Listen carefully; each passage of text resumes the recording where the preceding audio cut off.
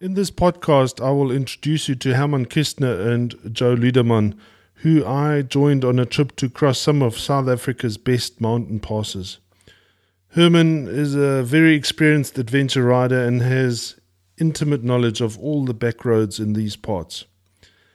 When I heard that Herman was planning a trip, FOMO, or fear of missing out, got the better of me, and although I don't have an adventure motorbike, I asked if I could join them in my Toyota 4x4.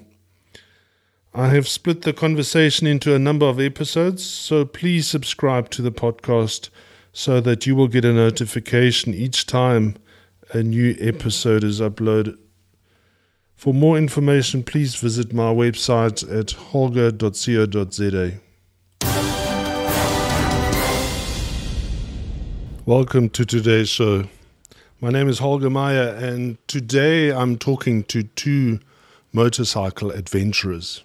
Both Joe and Herman have traveled extensively, and both of them have in fact traveled from Europe to South Africa with public transport. And Joe in a bicycle, and as I said, Herman with public transport. And when I heard that these two adventurers are taking on a tour of South Africa, I was very keen to join them. So let me welcome Herman and Joe to the show. Thanks, Holger. Thank you. Hello. So Herman is the veteran adventure motorbike rider. Tell us a little bit about how you started with this hobby. Well, for many years I've always wanted to ride a motorbike, but I think with so many of us, my parents wouldn't let me when I was younger. And then I think it was about 2001 in the UK, I decided to do my bike license. After which I bought a Honda Transalp, which is not really an adventure bike similar to ones that I have now, or the one that I have now. And also in the UK, you don't really have the same sort of opportunities because you just don't have the type of roads that we have here in South Africa. And you have villages every mile or two, so not much adventure riding there compared to what you can do here. But I've always fancied the idea of buying one of these adventure bikes. But even in the UK, I upgraded to a BMW R1150R, which is not an adventure bike. But it has the same engine as the adventure bike of the time, which was a 1150 Adventure, GS Adventure. That was before the 1200s, and then later the 1250s came out. And then in 2007, we moved back to South Africa, and I think maybe about a year later, I bought my first proper adventure bike, which was a second-hand 1200 GS Adventure. What does the GS stand for? I think it stands for Geländestraße in German, which basically means all-terrain. It can go either off-road or on-road. Okay, but you prefer it off-road? Well, that's another thing. I think these big bikes, a lot of people always call it off-road, but it's not really off-road. You always go on a road of sorts. It just depends on the quality of that road. Yeah. You know, I like driving in more remote areas where obviously you've got a lot more dirt roads, and I would never really go off on a single track in the bush with these type of bikes, but pretty much any road that is a public road or a road that a four-wheel drive vehicle can drive on are the ones that we go on. Yeah. So, Herman, you've been at it for a while now, and Joe, you're the newbie. When did you get your bike, and how did you start being interested in this hobby? Well, surprisingly, my parents allowed me to have a bike when I was 16 years old. That's more than 30 years ago as well. And so I rode to school on a small 50cc in Pretoria all those years ago and enjoyed that very much. But I never did my license for a big motorcycle. But somehow it always, the wish always lingered with me to carry on with the motorcycle at some point in time. But the then mode of transport first for me as a student in Germany was the bicycle. And that's where the big bicycle tour came in then, which happened when I was about 22 with a friend of mine. We traveled through Africa from Europe, from Germany down to South Africa, most of it on bike. Some areas, because of civil war, we had to go around. And that was a huge adventure, and it was great because the bicycle is a mode of transport which really brings you near to the people and to the countryside, the smells, the sounds, the sights, and everything. You're in the middle of it, and I very much enjoyed that. Now, 30 years later, I'm not that adventurous anymore, but still adventurous enough. I'm a bit more lazy. This idea of riding a motorbike came up again last year. And also knowing that I am going to be moving to Germany again next year, so my time here was limited, I thought, let me try to still use the year that I've got to do my motorcycle license. And I actually did that. Did my learners again, 30 years after I did it the first time in South Africa, beginning of the year. And then in April or so, I did my motorcycle license. And I bought a very old, used BMW F650 GS, which is a smaller bike than the standard adventure bikes. But I thought, as this is my first real big bike, it's good to start a little bit smaller, not have too much weight to worry about. And, I've, for the most part, been quite happy with that bike. More you'll hear later. So what I like about your bike is that the fact that it was a relatively cheap bike or old bike didn't put you off enjoying the adventure. You didn't have to have the same bike as Herman, who's obviously been at it a while, but you could have just as much fun, I think, if not more.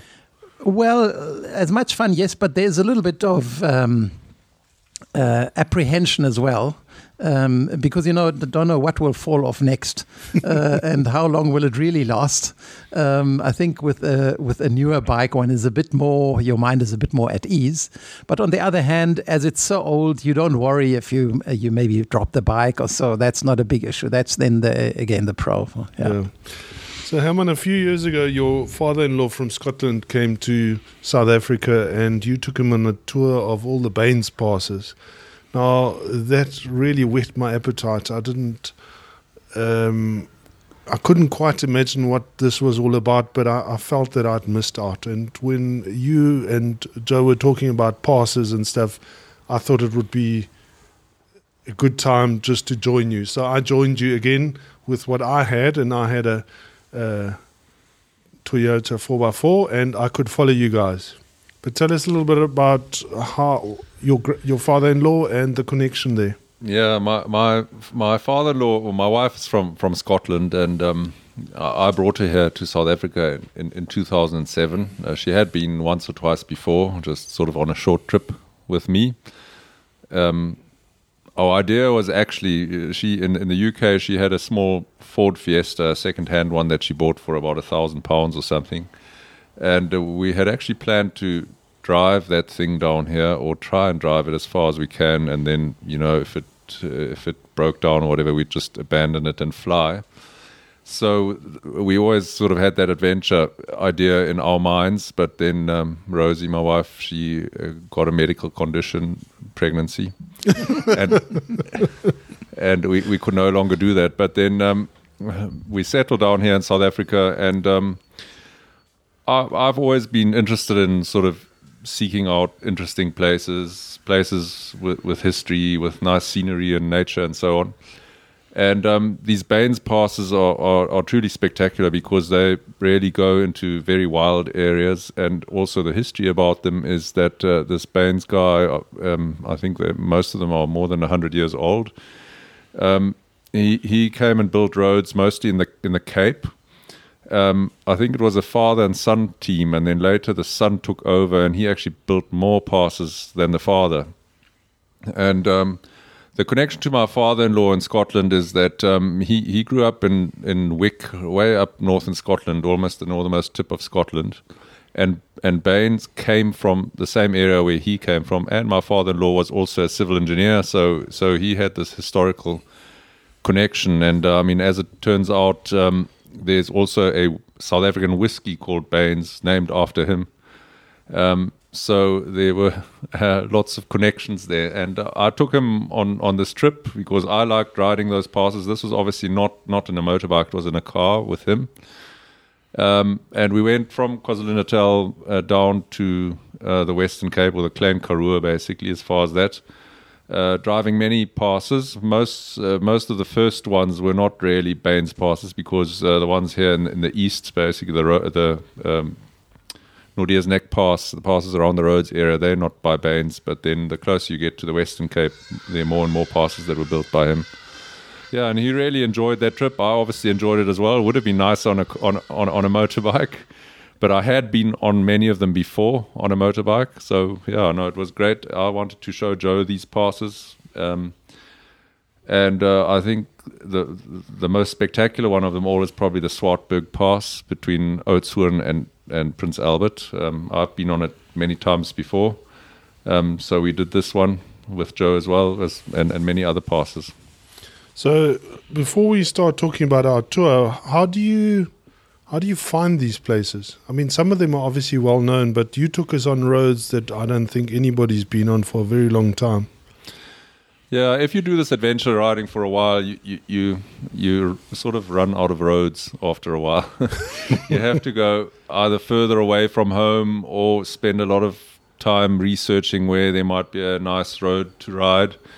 Here in the Durban area, we're actually quite fortunate because it only takes about 15 minutes out of the city centre, and you can find some really nice roads to ride. Obviously, they're not Baines passes around here, but I spend a lot of time on Google Maps looking at aerial photos of roads, because a lot of the roads that we ride sometimes are not even on the road part of Google Maps, so you have to go on the satellite view to actually see them. And then also in areas that I do not know very well, I put the terrain setting on Google Maps, because then you can see where the mountains are. You'll see a few roads. Obviously, the windier they are, in all likelihood, they are more interesting. But if you zoom in more, you'll get smaller roads coming up that you don't even see in that terrain view or on Google Maps at all if you're not zoomed in enough. And those are normally, obviously, the more remote and less traveled roads, and also the more interesting ones and more adventurous ones to ride on a bike. Mm. And before we start talking about the actual ride, I think the interesting or the nice thing is that I was in my 4x4, Joe was in his clapped out old motorbike. And you were in your top-end bike, and we all made it, and we all had fun. So I want to encourage people to take these lesser-traveled roads and to explore our beautiful country. Thank you for joining us for the introduction. I hope that you will join us on our journey, which starts from Swartberg in KwaZulu-Natal next week. Please subscribe to the podcast. For more information, go to holger.co.za.